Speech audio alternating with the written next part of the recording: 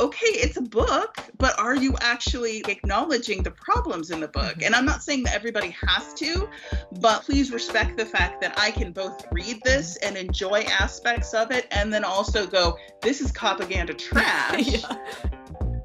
Hello, and welcome to Shelf Love, a podcast and community that explores romantic love stories in fiction across media, time, and cultures.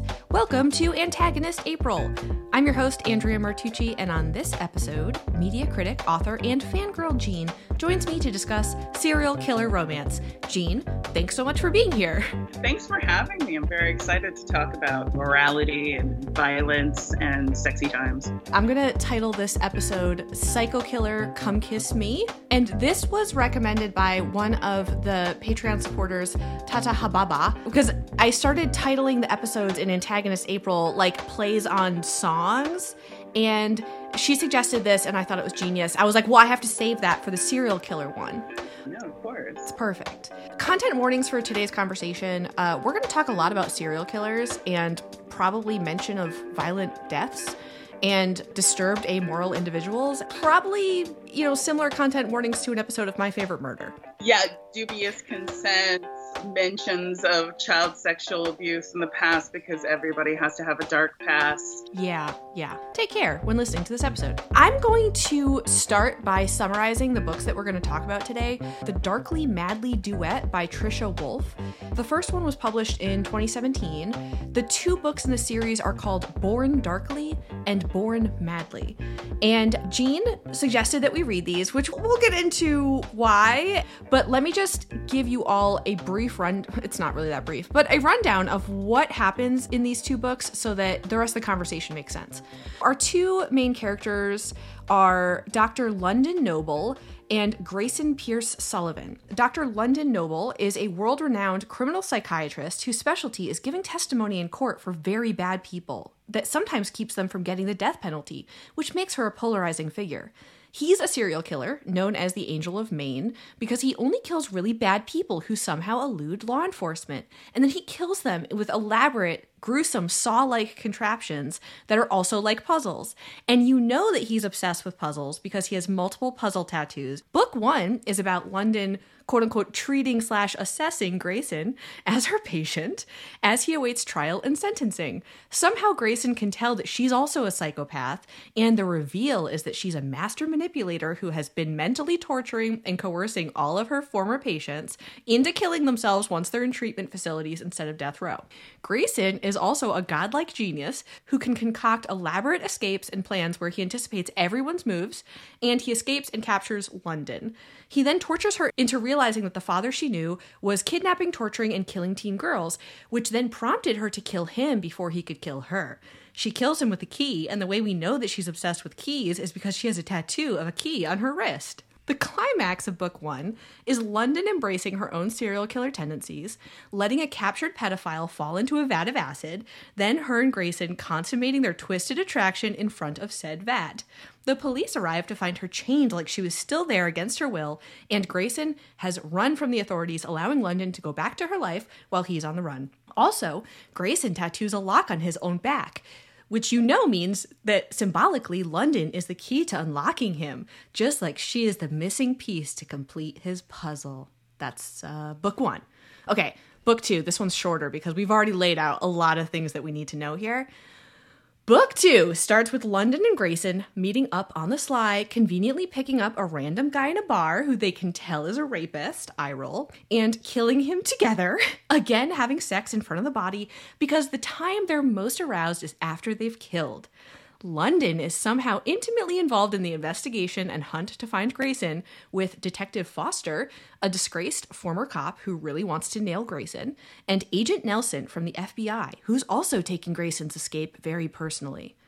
A copycat murderer is murdering people, and Grayson thinks it has to be either Nelson or Foster. Yada yada. Once again, both of these master manipulator geniuses are able to anticipate every move, and the story culminates in London concocting an elaborate plan that allows her to once again seem completely innocent, for Grayson to fake his death, for Agent Nelson, the copycat murderer, to die in a vat of acid, and to have Detective Foster corroborate all of this. Grayson and London live happily ever after, where she sets up practice in a town, finds a bad person whom she can manipulate into killing themselves to feed their compulsions, and I don't know, somehow she's the dominant in their relationship and Grayson's need to kill is somehow satisfied for this. The end. And I have to let everybody know that I've had myself on mute the whole time so that I could laugh hysterically. I love these summaries. It's so perfect. I forgot that there was a lot of acid in these books. The vat of acid was part of the denouement for both books. Right? Like, that's just, how do you get that much acid? That's got to be a traceable thing. That's like controlled, like hydrochloric acid. You have to be on a registry to get that much. Like, yeah, there's a lot of logistical questions that one could ask about all of this. All of it, yeah.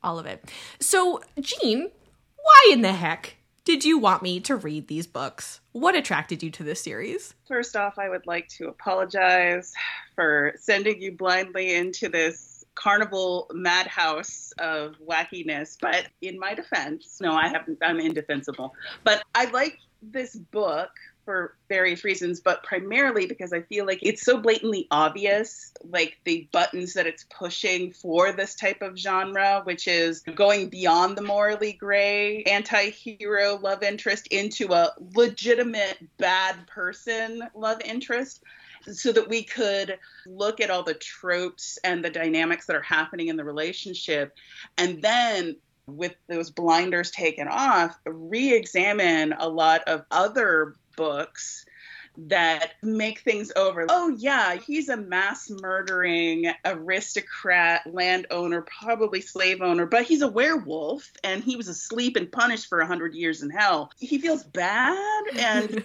he really loves her and it's all good. This one is just more obvious, I think, because it is going so extreme, so edgelord with the violence and everything that it's so much easier to go, like, really? And it's also really indulgent for those of us who really like horror and thriller, and crime thriller specifically. Saw, like, when I first read I was like, oh my God, is this like smutty Saw fanfic? Is that what I'm reading right now? This is fascinating. Well, because Jigsaw is the name of the villain in Saw. So Jigsaw puzzles. No, absolutely. It is very obvious, but if you are a person who are into those movies, and it's really funny because it's a very similar, incredibly flawed morality, logic, philosophy from Saw, which is like Saw's whole thing. That guy is that he's dying of cancer and all this stuff, and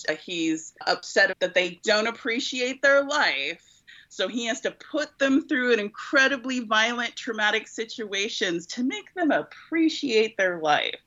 And of course, the ongoing thing of he doesn't kill people, they killed themselves in the traps that he constructed and kidnapped and put them in. He's totally passive in this. And it's the same kind of like shaky card house logic is at work in this as well, which to me, I was like, oh yeah, there are people that absolutely buy into this. And it was fascinating for me to read it from a perspective of being a fan of horror, being a fan of antagonist protagonists, so like Hannibal, Killing Eve, a lot like this popularity of these people who are like, it's unambiguously not good people who kill people for no reason, sometimes just because fun, and to see the logic gymnastics that people will go to try to, what I, in my opinion, is try to rationalize why these characters are appealing, rather than go, oh, they only kill bad people, or oh, he's got cancer, like she had a bad childhood. And I'm like, yeah,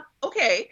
But what about you? And why are you finding this person appealing? Because that is much more interesting than why that character is killing. It's, why do you find that person sympathetic? Why is it only a white person that you find sympathetic? And it's not just the stereotypical criticism of you just want to fuck them. Sure, attraction is an aspect, but I think there is also a much deeper things that I think we'll uncover as we talk about this more. But yeah, there are several series. I think it's Necessary Measures is a series that's essentially 7 psychopaths.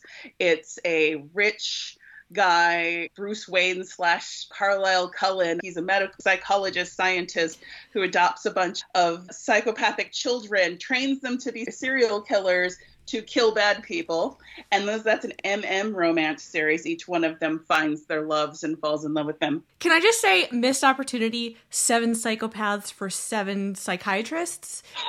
Okay, now that was a musical deep cut that I really appreciate. Thank you very much. This trend has also existed for a while. There's another series is I think it's called the Fire and Ice series by Anne Stewart. And that one's like early 2000s, I want to say. And that one was more of like spy thriller.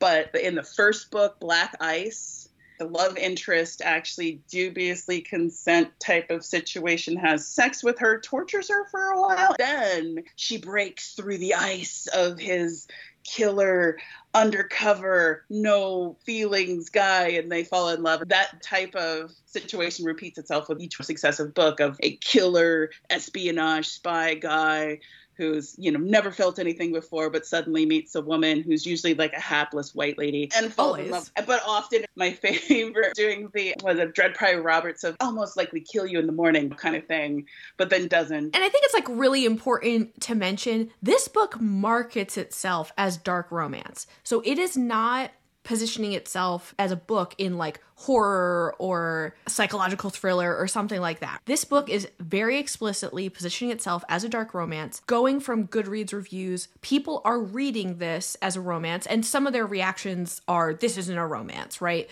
But people are coming into this book expecting a romance, and the people who enjoy it are seeming to enjoy it as a romance novel, right? Where these are 2 characters who you're rooting for having their happy ending, happily ever after, and getting into them as romantic figures worthy of being romanticized. It's probably clear from the way I summarize this that personally I found the writing to be really tortured. It was going hard for poetic and deep, and it was just tortured and convoluted, and it didn't often make sense. But I highlighted so much of it because I was just like, the worldview that I am seeing here is fascinating, like not in a good way fascinating, but oh wow, you're actually saying the quiet part out loud fascinating. I would say like early on in book 1, I was disgusted in a way that I don't know if I have ever been disgusted before, like by a story and like what it was romanticizing about these characters in the situation, how it was building a world. It's not just that you have 2 psychopath characters who view the world in this way. It actually built a world where the world was this way, where they were these special geniuses who see the world differently and see the world how it truly is, and everybody else is just a sheep. Everybody else is just their prey. Like, viscerally, I had to take breaks reading this because I was just like, oh my, like I cannot with this. And obviously this author really thinks that she's doing something here, and I couldn't take it. It started to be less, oh my God, I can't believe you are trying to sexualize this situation, and more, it just started hitting so hard on the themes over and over again that I honestly just got bored at a certain point, which is, I don't know, something to think about later, but it was not an enjoyable experience for me. We were talking on Twitter about this, and I had a moment where I was like, I don't understand why people like this. And you were kind of like, well, it had some interesting things to say. I was like, oh my God, I think Jean enjoyed some things about this. Let me re-examine my own stuff. And I understand that this is going hard on things that are like presented less problematically in books I do enjoy. But I'm really curious from your perspective, when you read this, were there parts that were like hitting a pleasure nerve for you, where for me, I couldn't find anything enjoyable about it? And I'm trying to like not sound like judgmental here.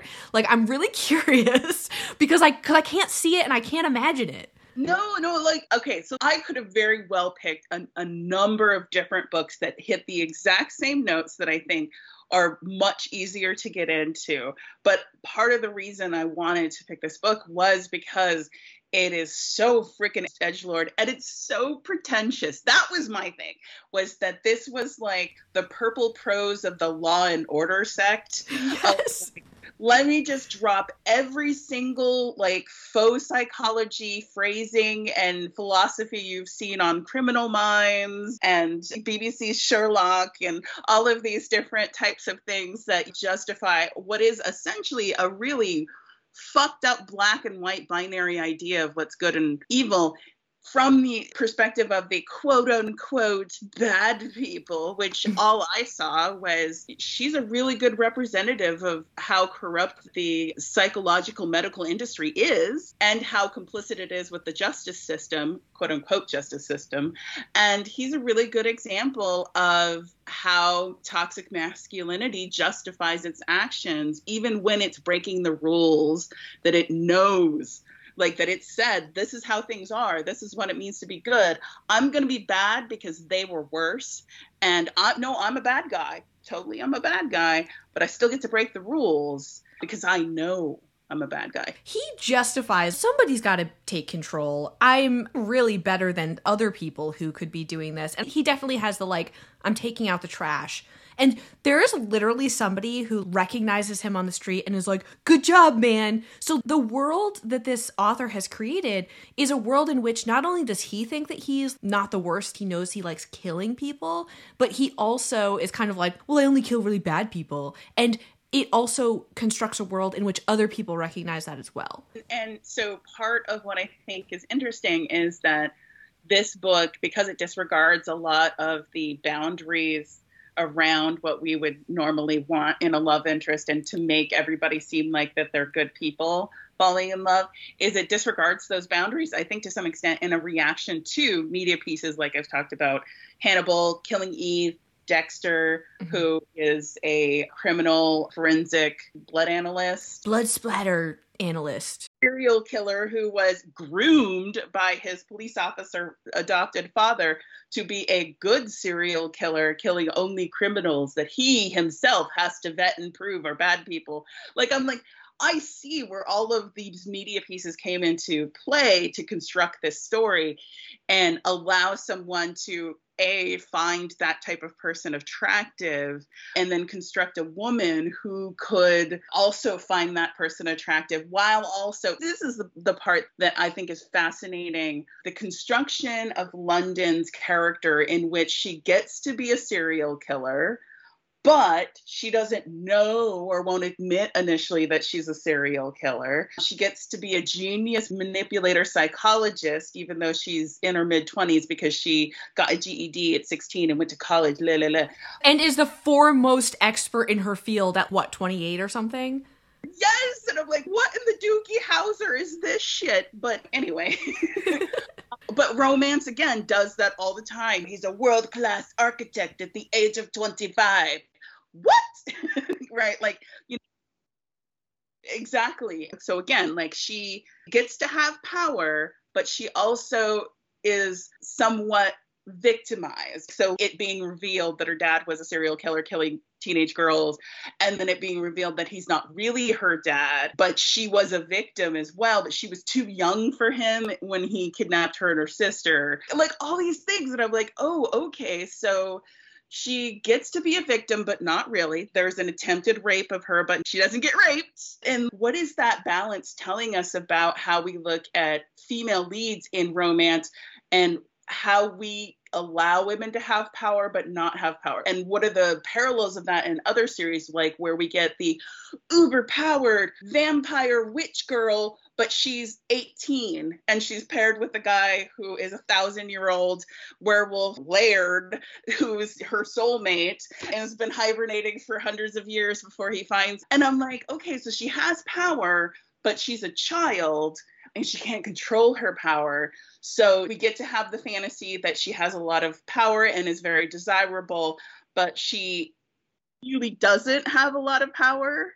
And she really is like very vulnerable within the dynamics of the relationship, has less power. And that's what's interesting about this too, of like, it does the thing where it tells you over and over again, look how powerful, look how clever she is.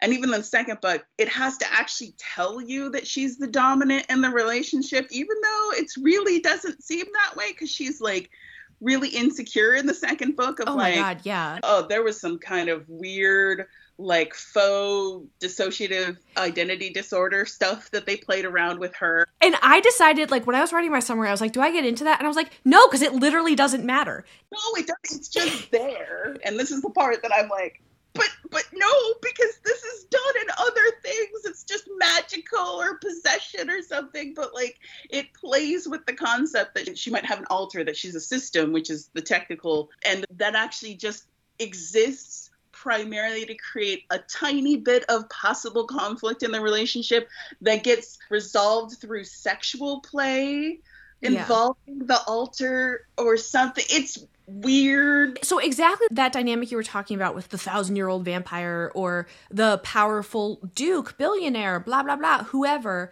who she has power because she has power over him, which we talked about last time when we talked about Manacled. But also this idea that she has power, but he has the power to release her power because she doesn't realize she's a serial killer. She has repressed the memory of manipulating her clients into killing themselves. When I realized that's what the book was doing, I was like, wait, what? She like had built up this like fantasy that she had like really helped her patients and they were like able to go on and somewhat rehabilitate themselves, or, oh, they're not a harm to anybody. And they were all just like killing them. I don't buy at all that she's like this amazing master manipulator at all. But then this whole idea that she's just got this like selective weird memory and he figured it out and he knows how to release her via torture.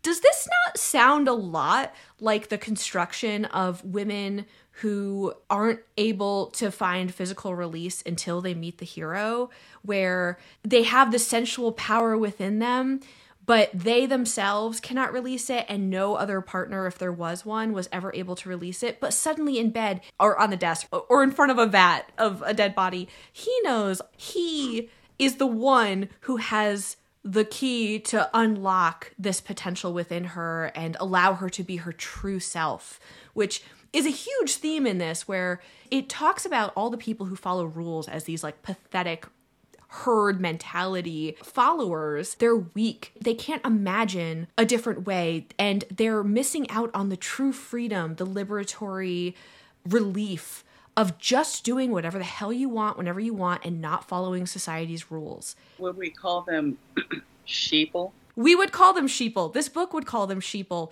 Trisha Wolfe would call them sheeple. No, absolutely. And I was just going to say, ding, ding, ding, patriarchy, baby. Absolutely. That is what's so funny to me. Wheeling back, you asked, did I find stuff enjoyable about this? What I liked was underneath all of the very obvious stuff that I was like, oh yeah, okay, whatever, straight lady. We all live in fear. We all are driven by our compulsion. By the way, that was us reenacting the tone of this book. And perhaps some of the actual prose. What I liked about it was just how, I don't think on purpose, it was so obvious about all the things it was doing and all the pieces of media that it was glombing together. For me, the power play between them, how interesting and obvious, and how the violence, her murderous whatever that was, as you said, a stand-in for her sexuality. And for me, I was just like, this is so fascinating, this idea of, rather than the hero or love interest unlocking her sensuality, he's unlocking her appetite to murder. The series gave me an insight into why that idea is so appealing and why it specifically is absolutely being packaged as empowerment when it absolutely is not. Also, we talked about this in DMs about how the series is 100% propaganda, and how few people talk about the fact that serial killer media is 100% propaganda, because they think that, oh, propaganda means that it's glorifying the police. What it's glorifying is the idea that we can tell the difference between good people and bad people, and that we need to over-police because the police, their hands are tied by bureaucracy. That's why we see things where, like, the heroic, supposedly good cops will break into houses without warrants. They will torture and, beat people in interrogation. Across media, when a person asks for a lawyer, literally exercising their civil rights, that is coded as an admission of guilt.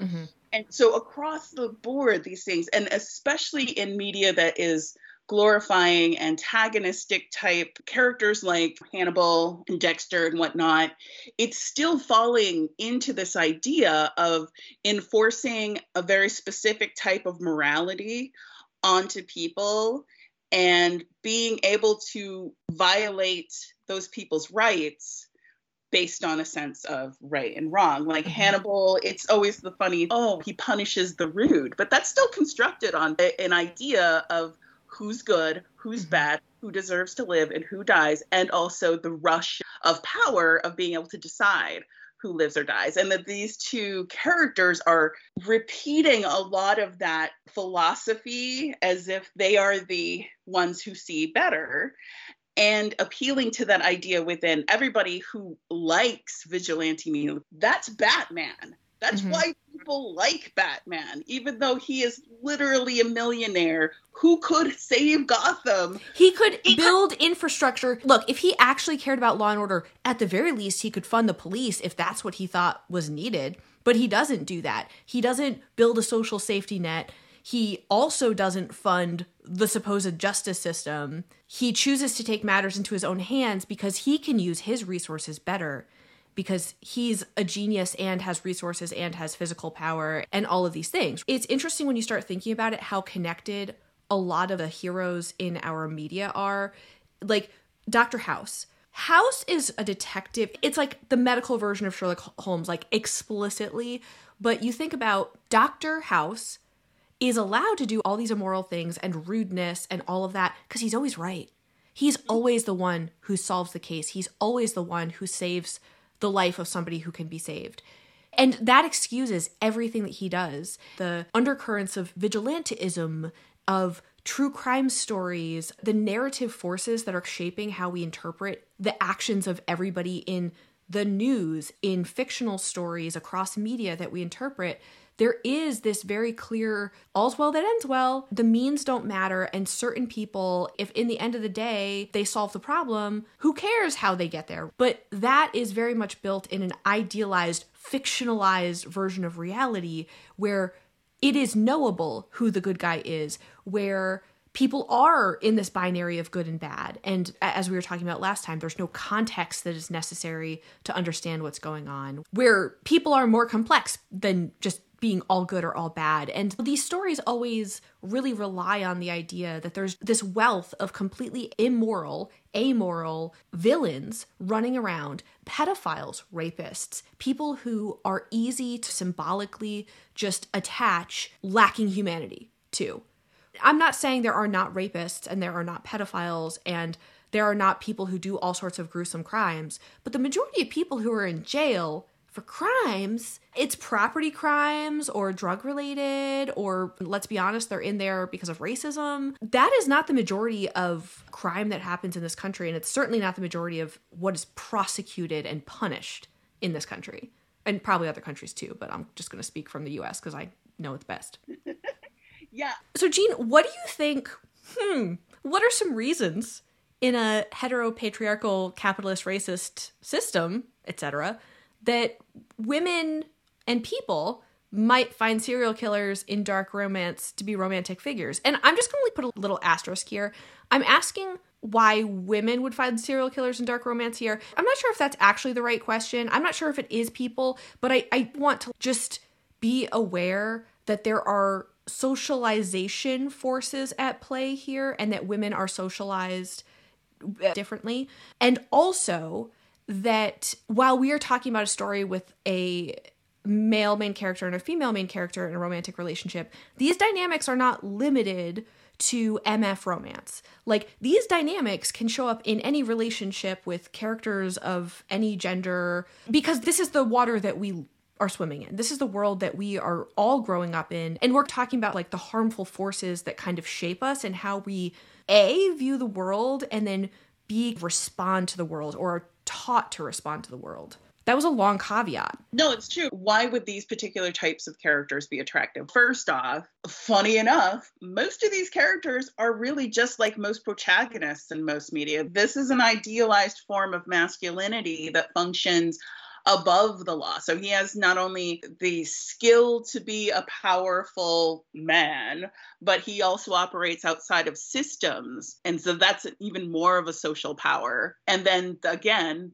that he is a killer but doesn't kill her makes her very powerful over a very powerful man, a man that even is more powerful than existing social systems. That's an attractive aspect. And you talked about House and how he gets away with breaking rules because he's a genius and he always solves it at the end. We're used to talking about toxic masculinity, big bulging muscles and really strong physically athletic, but we don't talk a lot about what I call aristocratic patriarchy, which almost always deals with non-physical traits of masculinity that's idealized. In fact, it's a feature of colonialism and white supremacy, of the idea of the intellect of that white man is better, greater, superior, not only to women, white women, but all people of color as well. Like, intellectual ableism is everywhere. We could do a whole separate thing just about how it is so insidious in our culture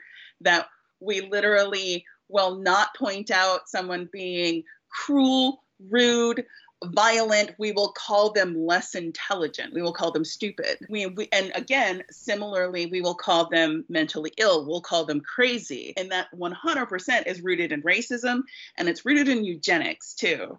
So we have to ask ourselves, where did this come from? Especially this idea of the genius criminal who almost always is white and always a man, both in fiction and in true crime media.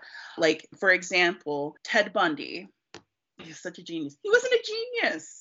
He was not a genius. He was not that smart. He was just like a sad dude. Then he got dumped by a girl he really liked, and he took it out violently on other women that looked like her. The dude is not special. The reason he went so long without getting caught is police were fucking incompetent. And 99% of the time, the glorious, elusive serial killer stories are not about how smart a criminal they were. It was about how incompetent police are, and how, like, even now, we still have different districts of police that don't talk to each other, and that witnesses and victims aren't believed. Why we romanticize these ideas is feeding into this idea that not only are these men super powerful, but that by virtue then makes the systems that can't catch them, or that do eventually catch them, seem so powerful. And that's where we get the idea of the hero detective who's opposite of the genius serial killer. It absolutely comes from this idea of that by building up the criminal, you build up the system that's trying to catch the criminal. And it really is just patriarchy making their own propaganda to make themselves look good. And what's really interesting is when you read through a lot of these fictional crime thrillers, what you're seeing is it's really difficult to tell the difference between the good guy and the bad guy, because they're literally the same. They're doing the exact same things. And it's even more obvious when you go back and look at it. I've been doing a lot of research on serial killers and how much of what the lore around them is so much constructed by anti-gay, patriarchal ideas of what's a normal guy versus an abnormal, mentally ill man who would do this, as if normal regular guys wouldn't do this. Ed Gein, who murdered 2 women, but also exhumed the bodies of other women. His closest relationship with is his mother. And you'll see this throughout all kinds of media, especially fictionalized, of the bad mother is the reason the guy was a serial killer. Norman Bates, who was based on Ed Gein. You'll see this again and again, where it's being told to us that bad women are the reason that men are killers. And also Ted Bundy, spurned by a woman. If only that woman had loved him. It's her fault that all his victims died, because she didn't rehabilitate him. Right? She didn't care. She hurt him. The reason this idea is appealing to women, probably the better way I could say it is that we're taught, those of us who've been socialized as girls, we're taught to believe that it's all our responsibility, both how we present ourselves, but also via dress codes, via how our sexuality is policed. We are taught that we're responsible for men's sexuality as much as our own. And a way that you can process that trauma is to say, maybe I could fix it. Like, I could protect myself from this bad stuff by carrying weapons when I go out at night, by not wearing short skirts, by loving bad men, because that's all they need. They just had a bad mother. And then if I loved them, if I stick with them through this, then I have control over the situation. There is a false sense of empowerment that can come from consuming true crime, consuming horror movies, consuming the terrorizing and murder of women, from this idea that in these controlled environments of we know how the story ends, we know what she did wrong, then we're going to figure out how to not do that, or we're going to come up with ideas how to fix it. And so these narratives, especially like this one, where it is a power fantasy for this woman to not only be a genius psychologist who can manipulate these bad men into killing themselves, so she doesn't even have to actually kill them and do any masculine type of actions, but that her genius can be recognized by a man who's incredibly powerful and dangerous as well, and his passion for her makes him a better person, or at least her monster. Yes. Rather than a general monster, and that she can control the situation through his passion for her without her ever having to really enact direct violence. Like, I think it's very fascinating that the times in which she kills, especially in the second book, he is always there. And so much so that she puts her hand on his hand when they kill someone with a knife, and that he's holding a guy as she kills him. Each time he's functioning as a conduit for her to access violence, much in the way that a lot of other romances, a man acts as a conduit for a woman to access her sexuality in an approved way. That's fascinating to me, because that's talking about how we're still adhering to patriarchal rules about what women can and can't do. And it is fascinating that even in a story where we're allowing a woman to be a serial killer, to fall in love with a serial killer, and they get to kill people together, but yet somehow she still can't fucking escape patriarchy. Yeah. I mean, I found myself very distracted in this story by what seemed to be a lot of internalized misogyny that seeped out of the pores of every line. Part of the world building is that everybody is a sheeple but them. And part of the way that you know that everybody is a sheeple is all of the men are weak, pathetic, and ruled by their impulses or ruled by women who are all of the worst stereotypes of shrewish, controlling women who use their sexuality and childbearingness to control men. It got so blatant where one of Grayson's weird things is that as he goes through the world, he can just instantly assess everybody's problems. So he sees a woman on the bus asleep in a waitress outfit, this mother who has worked all day as a waitress and her daughter is there, and he instantly judges her because how dare she fall asleep and not watch over her daughter on this bus where a creepy man, i.e. him, could hurt her daughter. And conveniently, he also notices that she has track marks. So she's a bad mother. And he decides that he's going to scare the shit out of this woman by telling the daughter, who's not afraid of him because obviously she recognizes that he's a good man who isn't going to hurt her, a complete innocent. He's like, oh, tell your mother that the Angel of Maine is going to find her if she doesn't stop doing drugs and stop falling asleep on the bus with you. So he goes around and is telling everybody else how to live their lives and can instantly tell that everybody is falling short. Women, bad mothers. She's obviously raising her daughter on her own and working to exhaustion and has a weakness that he uses to morally judge her and threaten to kill her for. There's a cab driver at some point and he instantly assesses that this guy is tired and this woman keeps calling him on the phone and there's an OBGYN card and he can instantly tell that this guy's girlfriend got pregnant and needs a serial killer to tell him to quit being a cab driver and go be with his girlfriend. It's so weird. At every turn, there is a demanding woman. The landlord's wife is going to sneak around and snoop in his apartment where she shouldn't be, because that's what women do. They don't have their own power, so they have to seek to get power through men by trapping them, by getting pregnant, by using their resources. They fail when they have any sort of power of their own, like being a single parent. It was just like literally every page I was like, oh my God, we get it, Trisha. Women suck. And we know that people are villains because they're overweight. The fat phobia is just one of the characters that we're to understand as weak and pathetic has gained a lot of weight recently. And then they make multiple on-page jabs at this person. The language around it was just contemptful. Everybody is weak. Everybody who falls prey to all of these sins that Grayson and London think are the worst possible things. And yet, somehow, these same urges that are so contemptible and make everybody else weak, they are also driven by their urges, and yet this is what makes them strong. Every single person on Earth is terrible except for these two people, and Grayson thinks everybody's terrible except her, and she proves that she's the only one that's worthy of him, not just by existing. She also has to prove herself by escaping his traps, by showing that she is the only one worthy of being granted his power and rising above the sheeple.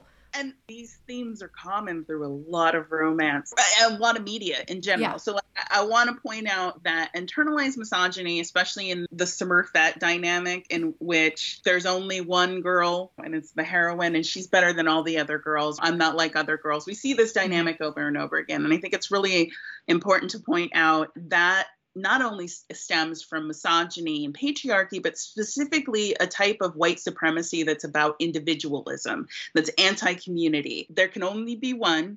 There's a chosen one. There's a chosen dude. And then likewise, there's a chosen woman. And the idea that part of how white supremacy works is that it isolates people from each other. It segregates them into separate communities. But it never community builds. It does not want people to work together, because once people work together, then we start to see each other's humanity. And that goes against making the rarefied ideal of the singular billionaire who will save us all with all his money and his sexiness and his BDSM red dungeon. Same thing with the woman. Like, women cannot have community if she wants to be special, if she wants to be good, if she wants to be desirable. She cannot have friends around her. That subtle subtext, especially rom-com movies that are sold as women movies, but they're really more for men, and they're more for those patriarchal ideas of men just can't do anything, so women's got to fix them. Those things are just reinforcing ideas, again, putting burdens on women, while also isolating them and not allowing them to have support systems that could possibly make them realize that they don't actually need these piece of shit dudes. Weaponized incompetence. So I think it's important when we talk about like internalized misogyny and how it comes out in stories where the only other women in the story are evil, queer, and evil, or competition. That's coming from an idea that women have to isolate themselves. And that is a problem with a character, and that we should be looking at characters regardless of gender. And if they don't have a support system, if they don't have friends that exist outside of this relationship, then what's going on with them? That's a problem. And it's the same thing for the guy. Like, if he does not have a family or a support system, and let's think about how often in stories we get orphans, we get lone wolves. Like, again, we're seeing this genre that almost we're seeking to find what is essentially family. That's what romantic relationships are, a way to create family without giving birth to somebody or being blood related to them. So it's so fascinating. That idea of creating family has an aspect of it, which I totally see is rooted in white supremacy and patriarchy, that isolating yourself from any other actual family so that it's only just you and him. And that's also capitalism. The billionaire fantasy is not, I'm going to harness this billionaire's power to make the world better. The billionaire's power only benefits the heroine in most cases. It's a fantasy of this lone wolf will choose this female partner to be his chosen one mate, and then they are going to go on being excellent together. Nobody else is allowed in there, and they're hoarding resources, which sounds a lot like capitalism. This book loved to talk about nature versus nurture, and like everything was either like a statement on just inherently what people are. Like people are inherently good or bad. People are inherently weak or strong. And that sounds a lot like white supremacy. That sounds a lot like the foundation of eugenics, which somehow has come up a lot in these conversations. Absolutely. The whole, like, you brought it up with the anti-fatness and throughout the books. And honestly, I've read other wolf books. It's all throughout the books. So this is a thing. But you also see in just the way that the quote unquote bad people, the pedophiles, the rapists are written, they're described in a way. It's very clear that it's leaning heavily on socialized ideas that are rooted in eugenics, that you can tell whether somebody's good or bad by how they look. And that is absolutely an aspect of anti-fatness. But also, this has always been a thing for me as someone who's consumed a lot of horror and a lot of crime thrillers, is that lazy writing. You can always tell if someone has put in real effort, or if they want you to sympathize with the person doing bad things, who the author or creator wants you to sympathize based on who's the quote unquote ugliest person in the room. Is somebody sweaty, but not in a sexy way? Does somebody have dirty clothes? Or do they look unkempt? Mm-hmm. Do they possibly have darker skin than another person in the room? If someone is not adhering to the social ideas of what is considered attractive, almost always that's going to be the bad person. Mm-hmm. And regardless of whatever the conventionally attractive person is doing to them, it's going to be justified some way in the narrative. But off the bat, that narrative is mirroring back to me that I can tell who's good or bad based on how attractive they are. And that is an easy shorthand for bad writing in conflicts, when you have the good guys and the bad guys across mediums, movies, comic books, romance novels especially. And you will see how much those ideas of who you can see signaled as good or bad is based on bigotry. 100%. It used to be really obvious back in the day because they were just Native Americans or white people in brown face as Native Americans. Mm-hmm. And they didn't need to do anything else. You knew they were bad guys because look at them. Or they were the Mexicans, like, again, white dudes and fake mustaches. Also, they act differently than what is considered acceptable. And obviously this is played up in these stories explicitly. You can cast everything that is done as savagery and not like us, other. They look different. They act different. They don't have the same norms as us, which is an incredible threat in these stories. And when you combine both the repetition of conventions of the other always being bad, threatening, evil, etc., with beauty standards that are white supremacist and capitalist, have all of these underpinnings of the same shit, where guess who's considered more attractive? White people with European features, lighter skin, considered slim, dressed in a particular way. These all become markers of attractiveness. So not only do you have the otherness, but then also what is considered attractive and desirable is shaped to be what is familiar, what we see over and over and over again, reinforced as these are the good guys. You can tell it's the good guy because he rides in on a white horse. And it's not just that character is always the hero, it's that everything around them supports that they're the hero. It ends with them winning. So of course they're the best, right? And these guys are dead on the battlefield. Of course they're not good. Nobody cares what they were doing or what their motivation was because we're not telling their story. So all of this just continues building and building in our minds. And you're talking about this is lazy story writing because there's no thought gone into, how am I going to characterize the character that I don't want you to like? Okay, make him flabby. Ooh, that's how you'll know. They're disheveled. They're huffing and puffing. It's not just a neutral description of this character. The language that is used is supposed to reinforce this contempt and disgust and distaste for this character, and then reinforced by their actions that shows them repeatedly to be weak and pathetic and easily outsmarted by these godlike beings who are naturally imbued with superiority. It's confirmation bias. Yeah.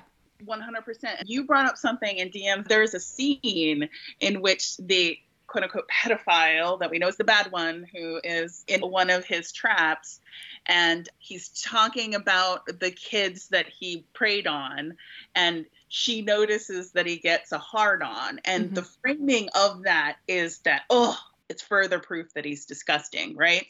And then you mentioned, you're like, but doesn't Grayson in the beginning of the first book talk about getting hard-ons while he's torturing people? London gets turned on about watching people be horrifically tortured. And yet that's different. Again, this is such a revealing thing to show us of like what we consider to be horrifying and what we consider to be, titillatingly, quote unquote taboo. I hate that word. I think the edgelord description is really accurate. Absolutely. And that there is somehow an appropriate, non-bad way to be turned on by human suffering. And if you're a flabby dude in a dirty shirt who's being turned on by thinking about how you've tortured children, which is a reinforced thing in the genre of like with Dexter, his first murder in episode 1 that we see on screen is a pedophile. And he himself says, I am a killer. I know what this is like, but never women and children. And I'm like, okay, first off, that is linking the idea that grown adult women are as weak and vulnerable as children. And like, woo! But then again, it's also telling us clearly, stating to us a morality that aligns with the audience. Well, yeah, no, I would never want children to be killed. I must side with this guy who, even though he's about to kill this other dude, I agree with him. And that's how narratives can construct a form of confirmation bias that we don't even realize we're being pulled into. And we don't realize how that reflects how we view the rest of the world and other people. And a great example of this is Thug. Because I see a lot of people use this, especially just in casual conversation, and it's been brought up by the Black community, especially on social media. That is a loaded word. It's been a loaded word. It's been a racialized word for a long time. A lot of white people like, oh, it's criminal. No, it doesn't. And we have a very particular visual conception of what we think that means. And especially those of us who grew up in the 90s and watched a lot of media that sensationalized the crack epidemic, specifically in California. And that was absolutely, I can see in my head all the many times in media, especially television, Cops, the TV show, we were reinforced that the face of violence and terror, even to other Black people, were Black men, Black young men. And that solidified in our head to the point that we could see those young men being gunned down in films. And we were only sympathetic for the ones who were following the white ideals of going to college, of being respectful of authority. We could only sympathize with those young Black men dying, but the other ones were faceless, characterless forces of violence. That, again, that's propaganda that leaks out into other genres of how we construct who's a good person, who's a bad person, and how we can tell so in a narrative right off the bat, just based on a couple of things. I'll come back to the word thug for a second. I don't actually know the etymology here, but let's just imagine maybe in the late 1800s, early 1900s, the word thug is starting to be used. In those days, like, Irish and Italian guys are racialized other as well. So the definition of whiteness now is different from in the past. So even thinking back to probably when this term started to be used, it was always probably talking about a racialized other. I want to talk about body size, because I think thug certainly connotes a sort of like largeness. Like, you're big, but you're dumb. You're doing things at somebody else's behest. The big and the dumb, right? Like, again, there's that association of someone's intellect being associated with their body type, again, which also is associated with their class, which then also associates them with criminal behavior.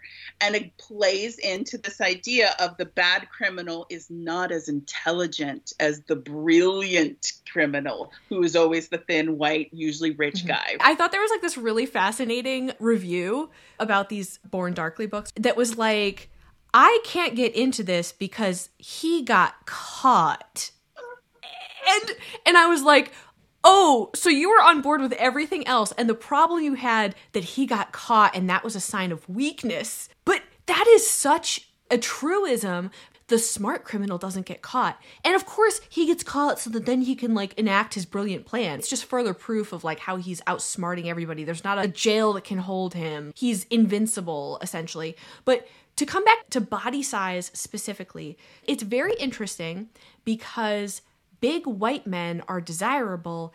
Big men who are not white, for example, they're black or brown, or big women are undesirable, which I think gets into that intersection of both the heteropatriarchy and also racism and white supremacy, where on the one hand, we have to reinforce this gender essentialism about men being big and women being smaller. And this is so prevalent in heterosexual romance especially, but also I think you can see these dynamics play out in queer relationships as well, where there's like the larger partner who is considered dominant and more masculine and the smaller partner who is the femme or the more submissive partner. Isn't it interesting how big white man desirable, but big black man threatening, potentially thug? So, okay, interesting.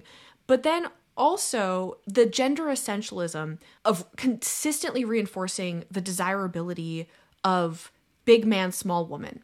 This is trans misogyny as well, because it also then reinforces the idea that, for example, a trans woman who is large is threatening, because it's assuming size as threat and women are supposed to be small. So therefore being a large woman because you're a trans woman, or fat phobia, particularly with women, where to be a large woman, you're taking up space, you're threatening, you have too much power, and therefore you are a threat. And that's the gender essentialism goes all the way around, right? Because I think that there is a great deal of gender essentialism in the queer coding of male villains who are weaker, they are effeminate, not adhering to the ideals of toxic masculinity, yet somehow are still a sexual threat to the woman and need to be stomped out by men. Like, we see transphobia, anti-trans sentiment and ideas exists throughout all of how we define who's the woman in the story that we're supposed to identify with, who's the man in the story who we like or desire or want her to be with. That is reinforcing our own bias about who we think deserves love, who we think is attractive or sexually appealing, as well as by virtue of that, who does not qualify to be in this, and the ideas of how all that's reinforced even in physical descriptions about like how delicate she is, how pale. Once you realize how much white supremacy is in romance, you will not be able to unsee the pale, creamy, milky, like all of the codes for white skin that you see describing women in romance. And all of the weirdly ways that like the hero, the strong man, his skin has to be a little bit darker, but not too dark. Yeah. But sun-kissed or slightly caramel, but it's masculinized, and how that idea also can reinforce why we might reject stories where there's a black heroine or a fat heroine or even a fat male love interest, and how that may seem novel because our society and our media has coded a fat guy as undesirable. We don't want his attention. He's the guy that it's in the quote unquote friend zone, or he's a physical threat to the woman. The strength of the size, it's masculinity associated with larger and stronger and powerful. And because of all of the connotations that we associate with fatness is weakness, it's moral and physical weakness. It's not strength. And so physical size desirable, but not fatness. The ableism in these books, which are a huge aspect of how we characterize who's good and bad. I remember laughing a lot while reading these books. If you're searching for a quote, I bet you I have it highlighted. What are you thinking of? There's so many, so I just want to see yours. Oh, no, I've got the perfect one. Are you ready for the one about Hitler? Yeah! Yes. Okay, this is Grayson's head. We are predisposed to violence because it exists in the very atoms we're made of. Murder, war, Hitler, Genghis Khan, Alexander the Great. They killed in the thousands, millions. They killed for power. They wielded fear and mercy as a weapon, evil in its purest form. Civilizations were built on the blood they shed. I've heard scholars argue that these men were mad. But what is genius if not madness? Mental illness is a common euphemism for evil. Very few sadistic killers are actually insane. Quite the opposite. They have to be in control of all of their facilities to get away with murder and to profit from it. Someone has to wield that fear, that power, and those who are too weak to stomach the natural order can only hide and judge from their safe corners. We are gods, and we must be feared. I laugh to myself.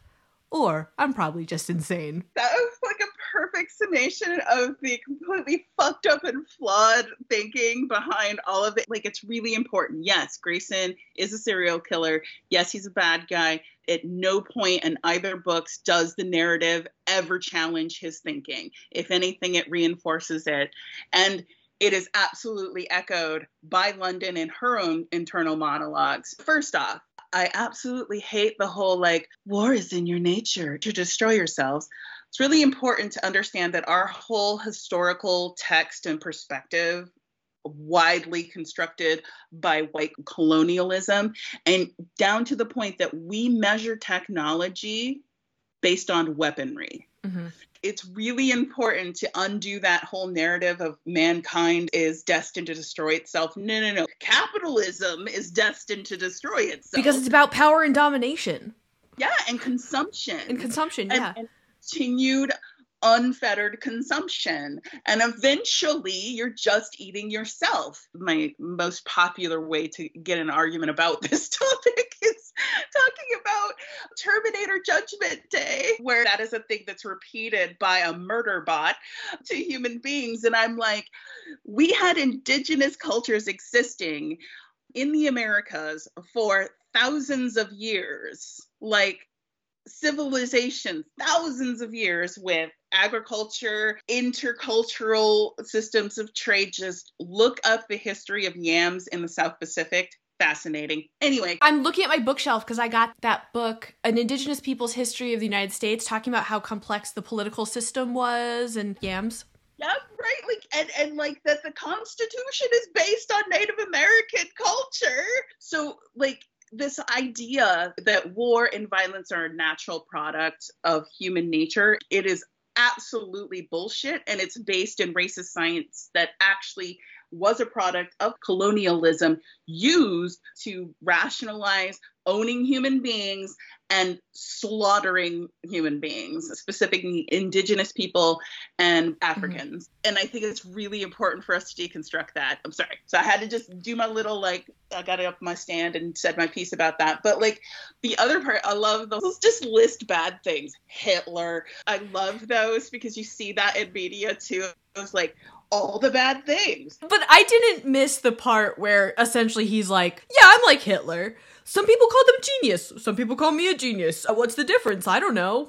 And that idea, like, of that greatness and badness, that is like propaganda. Colonial imperialism loves that. Another great version, I see people unironically quote this who are fans of Game of Thrones, is that every time a Targaryen is born, the gods flip a coin and it's greatness or madness. And people try to justify it too, because incest is an aspect in that story, again, reflecting real history of incest in families. Again, ableism, because you're assuming that incest always produces some kind of mental illness, but you're also characterizing mental illness as a bad thing. Mm-hmm. And at no point are you ever looking at the fact that the people who told you these things, the people who are telling you these histories and telling you how these great men went mad and did these things, are all white dudes in power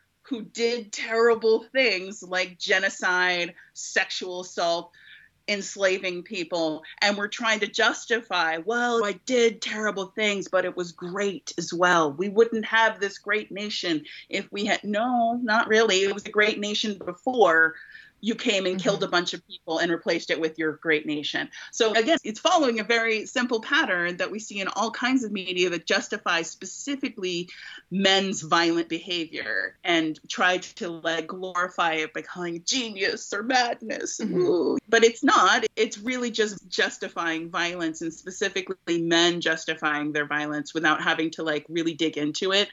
And an aspect of that is he's mentally ill, which we see that reflected in media right now, like news media, whenever a white guy shoots a bunch of people, he was mentally ill or he needs help. But right? That black guy over there, he deserved to have a cop decide right then and there that he was guilty and be put to death.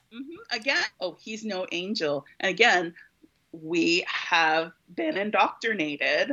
We have absorbed these racial ideals of what's a thug and what's just a misguided young man.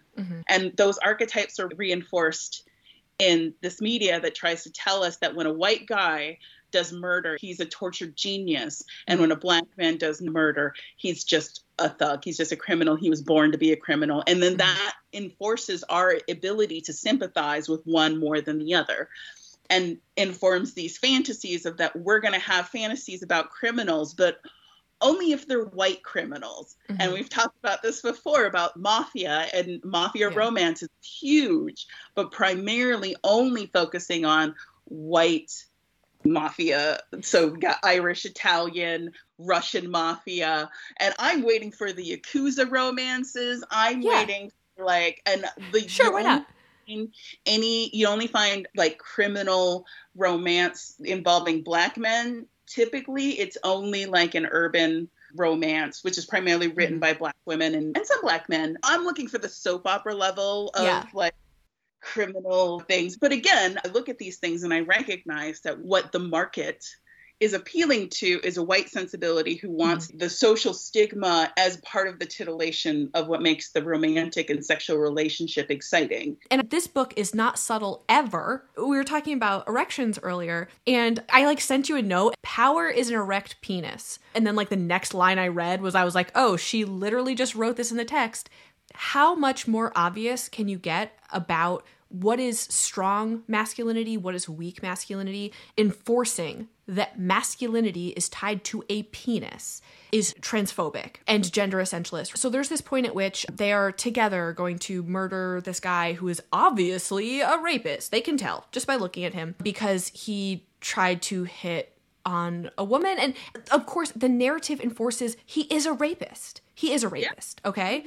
They weren't just wildly guessing and they have a delusion in their head that this guy's a rapist. He's a rapist, okay? So they've kind of captured him and he goes, "What are you, undercover?" The man spits. "This is entrapment."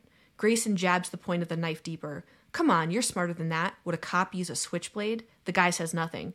"How's our friend doing?" Grayson asks me. And this is in London's point of view. I let my gaze rove downward. A little wilted. His once erect penis now flops flaccidly over his open jeans. Grayson has stolen his power, his control, his virility. This rapist captures London in an alley, and when he thinks he has the power, he has an erection. Because that's where you keep your power when you're a man, of course, in this text. And when Grayson shows up and asserts his dominance as the true predator with power, now he has robbed this other man of his power, i.e. with his wilted penis. It's so on the nose. You're reading it and you're like, oh, okay, get it. And then Grayson has stolen his power, his control, his virility. It's like, thanks, Trisha. Right? It is so funny because it reeks of somebody who's read psychological textbooks, but does not understand that the whole idea of that is in his mind. It is not a real thing. It is how the rapist sees sex, sees a situation. That's how he sees it. And so often in London's internal monologue, it is repeating psychology without understanding the context of it and just regurgitating it as if it's true analysis of human behavior when it's no, that's what's happening. right? This is the person's mind. But again, this is an aspect of the ableism throughout this. So a lot of times what we're seeing in media is a regurgitation of a misunderstanding of someone's psychological disorder, or what has been portrayed by police and the quote unquote justice system, justifying imprisoning or punishing marginalized people based on these mythological ideas about criminal behavior, that you can profile someone's psychology and tell. It's the same thing. It's the same thing of you can tell whether someone's good or bad based on looking at them. It's a version of that of you can tell whether someone is mentally ill or not based on these 50 questions that a certified expert's going to ask them and just know. Again, like that's not how any of that works. And it's really dangerous because a lot of the ways in which we characterize, especially in fictional media, the sociopaths or psychopaths are honestly listing a lot of the same criteria for diagnosing autism and other neurotypes, which it's dehumanizing first, and it's a misunderstanding of how neurological types other than what we think is normal, how they function, and how someone's inability to be able to understand emotions does not mean they don't have them. An inability to empathize in the way that we consider is neurotypical empathy does not mean somebody doesn't have the ability to have compassion or sympathy with other people. So like on all of these levels, all of these stereotypes of like, he's dead in the eyes. Lots of people can't make eye contact or imitate social emotions in their face and their expressions. And that has nothing to do with whether or not they have sympathy or compassion. And you see that a lot in especially true crime media, where people go, you can tell, look how dead in the eyes he is. No, you can tell because he was convicted of all these murders or he confessed. And now you're going back and trying to diagnose him based on the fact that you already know he did these things. And now you're just picking up on behavior that you think indicates someone is this mythological evil person with no emotions and no soul, which isn't true. That's not how that works. And a majority of the people who do violence for reasons that our media justifies as good and right, it's recontextualized into a fictional narrative that says, you know what? It's understandable that he murdered his wife once upon a time in Hollywood. Do you mean things like war or the justice system, like the death penalty, or like what police do? Or isn't that a question though? So you did the survey. What's the difference between someone killing as a soldier on a battlefield and someone killing someone in a bar fight? Context. Context. Right? Yep. Oh, yep. That's the answer. Right? It's context. Rather than going, then that means we can do whatever we want because context. No, that means we need to be much more focused and understanding about what went into the choices that were made behind those actions, because we want a simplistic answer of that person's not bad and that person's good. But none of these situations are that simple. Oh, who would keep dead body parts of a human being as trophies? American soldiers. You can Google World War II human body part trophies, something like that. A lot of World War II soldiers, especially in the Pacific conflict, brought home pieces of Japanese soldiers that they took as trophies.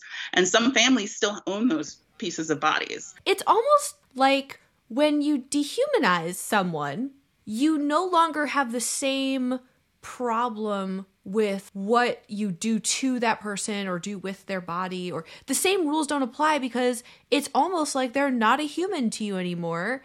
It feels like people are perfectly capable of doing these things if the first step in the process is turning that person into not a human. Right? Okay, now think of that and think of how many different romance fantasies, fantasy romance, or even science fiction uses non-human characters as cannon fodder for their heroes to be able to just plow through people. We talked about this previously. I'm not saying that I'm immune to this and I'm not judging people. I talked about how hot it was to see Draco Malfoy plow through a crowd of Death Eaters and just fucking murder everyone. What I'm saying is we need to recognize how we make those choices and what works with us. Another great example in pop culture is the first Matrix movie, and it's the lobby scene.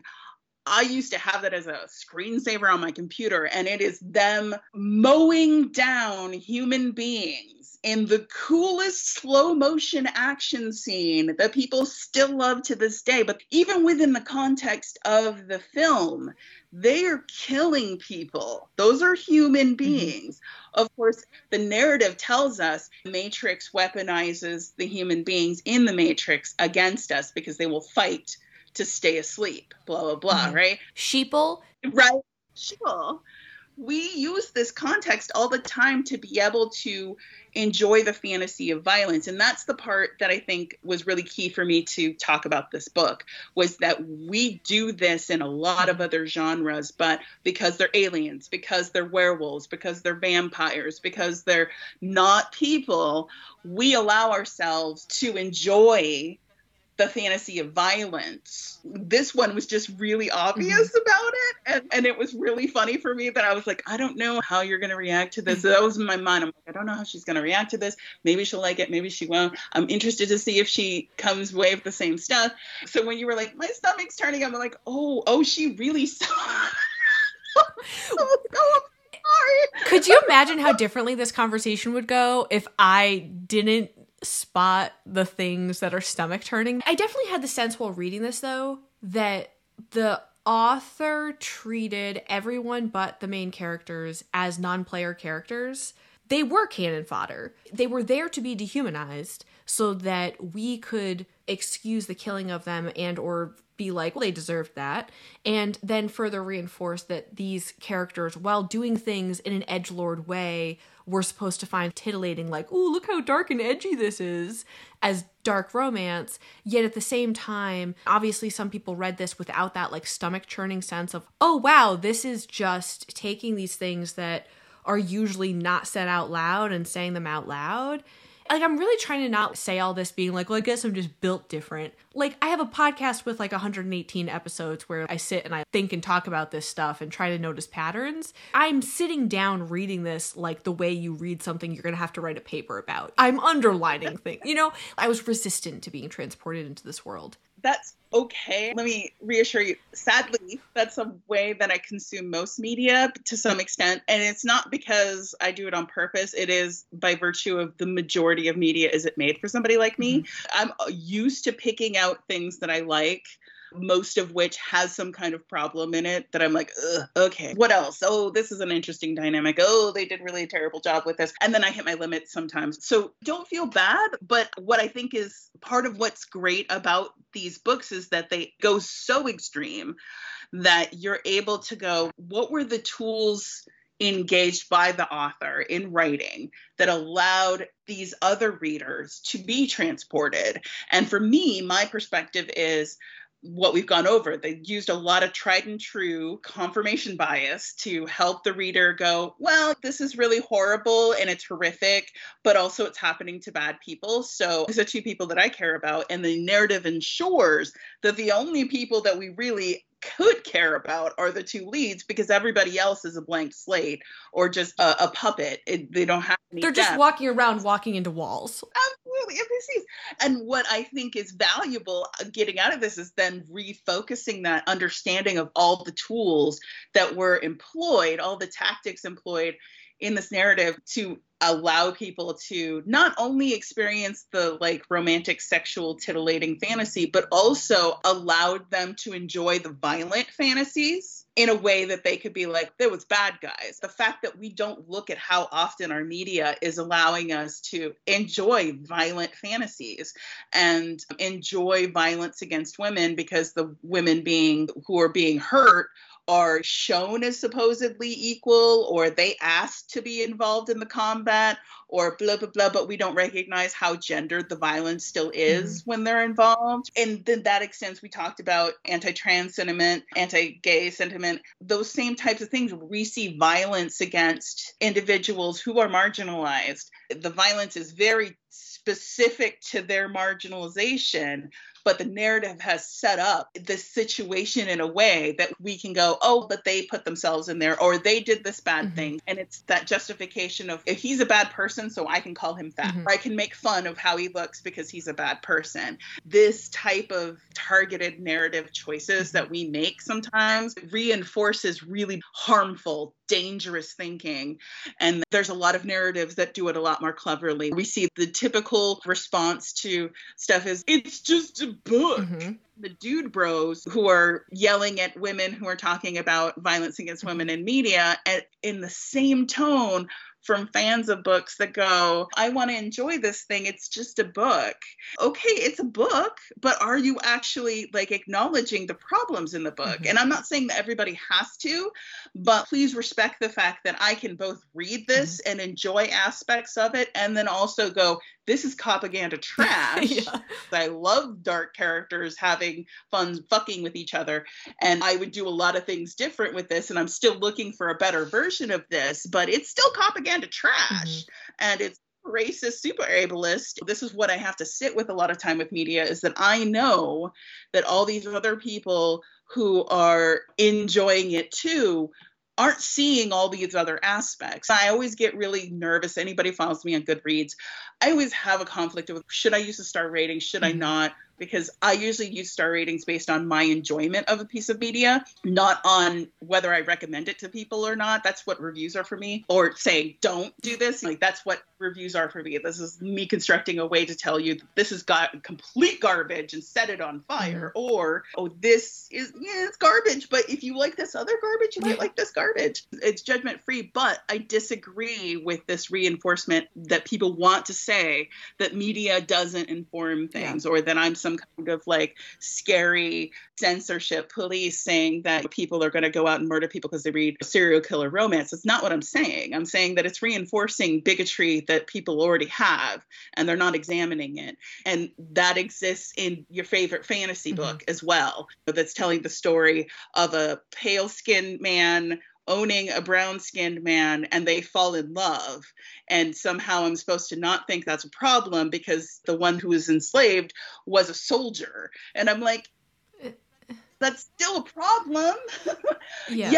We weren't reading these things in a vacuum. That tells me a lot about what is appealing to readers in romance, and how we associate social stigmas and quote unquote taboo, but we have an interweaving in how we, especially those of us assigned female at birth, view sex as a feature of something that is horrible, violating, dangerous, scary, violent, and how these different subgenres of romance are telling us about our relationship to violence, to manipulation, to lying. Like, why are these aspects of romantic relationships? So again, is it romanticizing it? We are romanticizing a lot of things in our romance. And I think that it's not useful to say, this is bad, this is good. It's more of, what's happening here? Why does that sell?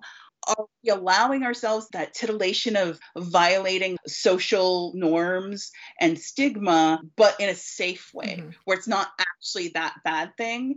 And for me, how does that relate to how marginalized identities have been marketed in romance? How often are romances? How many gay panic stories were such a big part of popular, wherein that same type of sex is dangerous, love is dangerous, love is illegal, love could get you killed. Like, how much was that appealing to an AFAB audience? Even as it was a very legit gay story, queer stories, that's fine. But why? And so then why do we like tragic gay stories? And if we were going to talk about killing your gays as a trope problem in media, then let's talk about why it's appealing and how that mirrors romantic tragedies being really popular, to the point that it's really difficult to try to parse what Gothic romances are actually romances and aren't just romantic tragedies, and why women associate sex and love so much with violence and death. Or angsty romance or dark romance, like we're talking about. I read this, I was like, I do not like this. If I was not going to talk about this in the podcast, I would not continue reading this for pleasure. If you want to read this, read it. If you enjoy it, great. I defend the right for this to exist. I also defend the right for people, in fact, encourage people to have a conversation about it and to not be like, well, I didn't like that, but I don't want to be mean to the author, so I'm not going to talk about it. We should be having a conversation about this. And if somebody hears this conversation is like, no way in hell am I going to support that author. Good, cool. That's your decision. Do that. And if enough people make that decision and decisions like that start to shape what media is produced because of supply and demand, cool. But also the only way people will start asking all those questions you were asking about, like, why do we find this interesting? Why do we connect these things together? The only way people really start to figure that out is if they are able to have conversations about it and hear conversations about it. As we were talking about, so many of the things in this story are in subtle ways or in ways that are less problematic to most people, like gender essentialism. I notice gender essentialism now, but like I didn't used to. And even now, yeah, I can still enjoy a book even while noticing that. It doesn't completely take me out of it, but there are other people who it would completely take out of the story. But the only way people will start to even notice that stuff that is more subtle is if they hear conversations and have conversations with other people and start to be like, why is that? I never thought before that was normalized and I just encounter it all the time and I didn't think there was anything wrong with it. And there's nothing about my lived experience that creates a problem for me with this. So why would I stop to question it? And if I take this on face value and we are feminists, we are sex positive, and we are embracing women's desires and celebrating them, I'm like, then why don't we dig deeper? To me, the thinking is like someone turning to me and saying, I've just always had missionary sex because it just works and it's fine. I'm like, yeah, like if that works for you, that's great. But I'm like, there's other stuff you could do. And you don't have to do it, but like you should know that they exist. Right. And I'm like, what about missionary sex do you enjoy? Like you just said missionary sex. That's just a position. Are other things happening there? Are you touching yourself?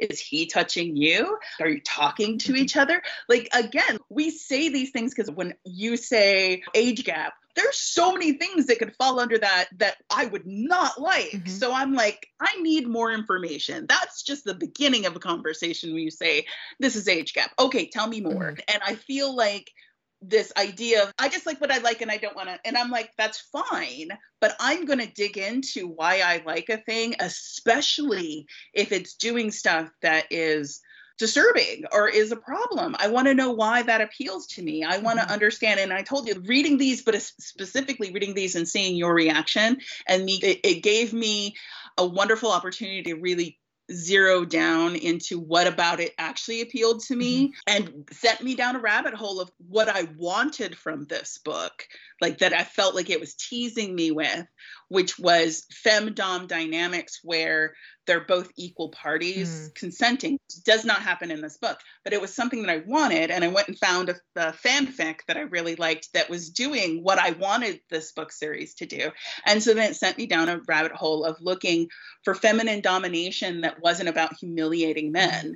And that is a thing that exists, but it's really difficult to find romance, again, because gender dynamics are so frozen in a lot of these types of things, even in BDSM romance, which you would think would be exploring a lot of things, but it's still super into toxic masculinity. Even when it's being really like queer and progressive, there's still a lot of those same power dynamics. Like we don't find men who want to be hurt by women, who want to be subservient as attractive. And that is a thing I'm like, that's weird, because a lot of times, a lot of romantic dynamics involve a man humbling himself, apologizing, and groveling for the woman to love him. And I'm like, so do like feminine domination, but we only like it when the woman who's humbling the dude and dominating him is doing it under a very particular type of dynamic that appeals to patriarchy, and she has to be really small and weak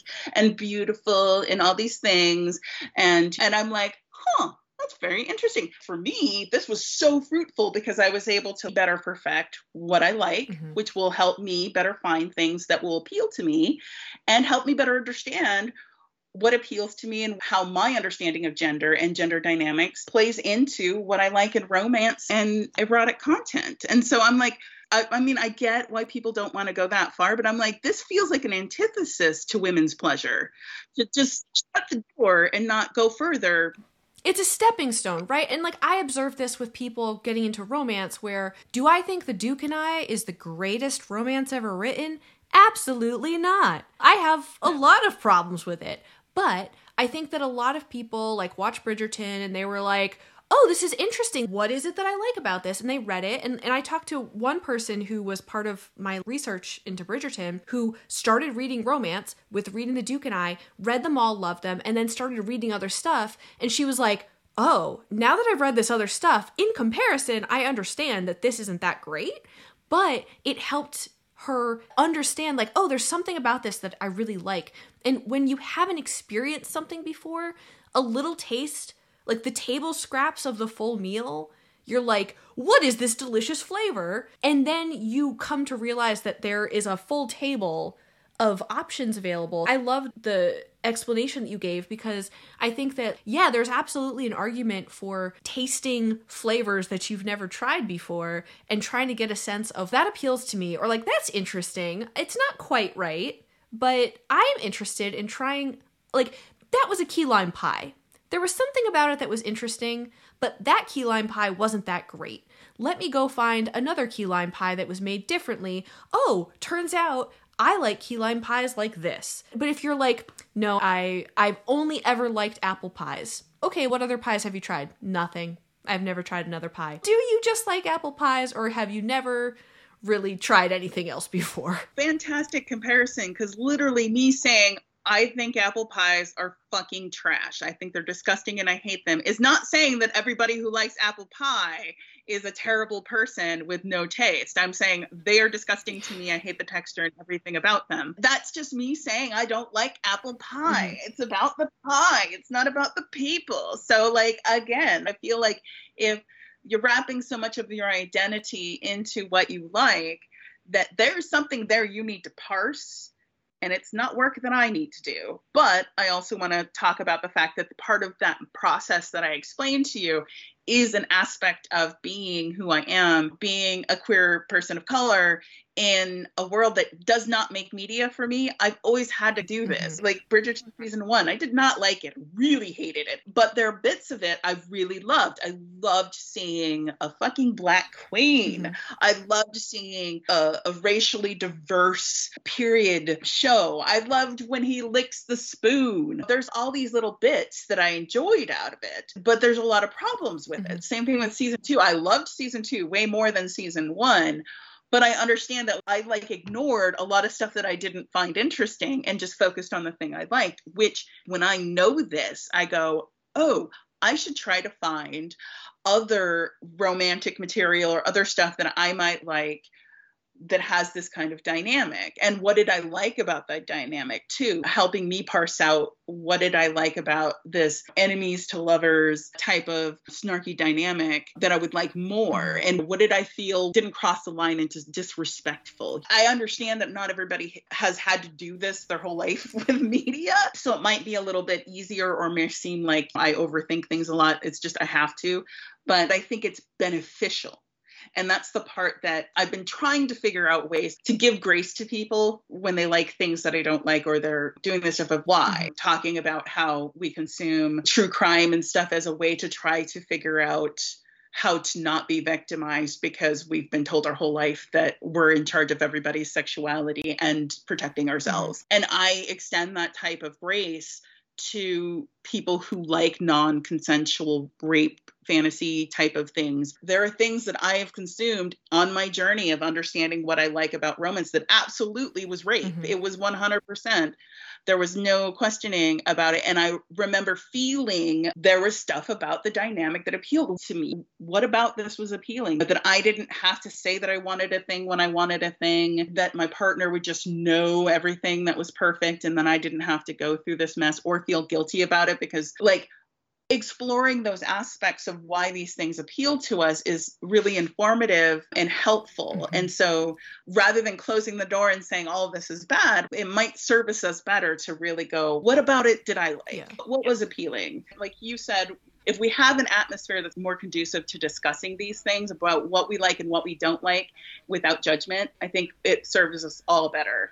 And I really want to thank you for this opportunity to talk with you about this book and for trusting me, good or ill, to read these books and digesting them with me. I love talking to you, and this was so much fun. Thank you. Oh, you're welcome. Thank you. I enjoyed it so much as well. I was taking great pleasure in writing really snarky messages in direct messages to you, so it was fun. Yeah, and if you want to hear Jean and I talk more about this, Jean just offered to do a Patreon-only episode. Where can people find more of your brilliance on the interwebs? You can find me at Fangirl Jean, and that's JEANNE, pretty much on all social media, or fangirljean.com. Thank you so much for spending time with me today.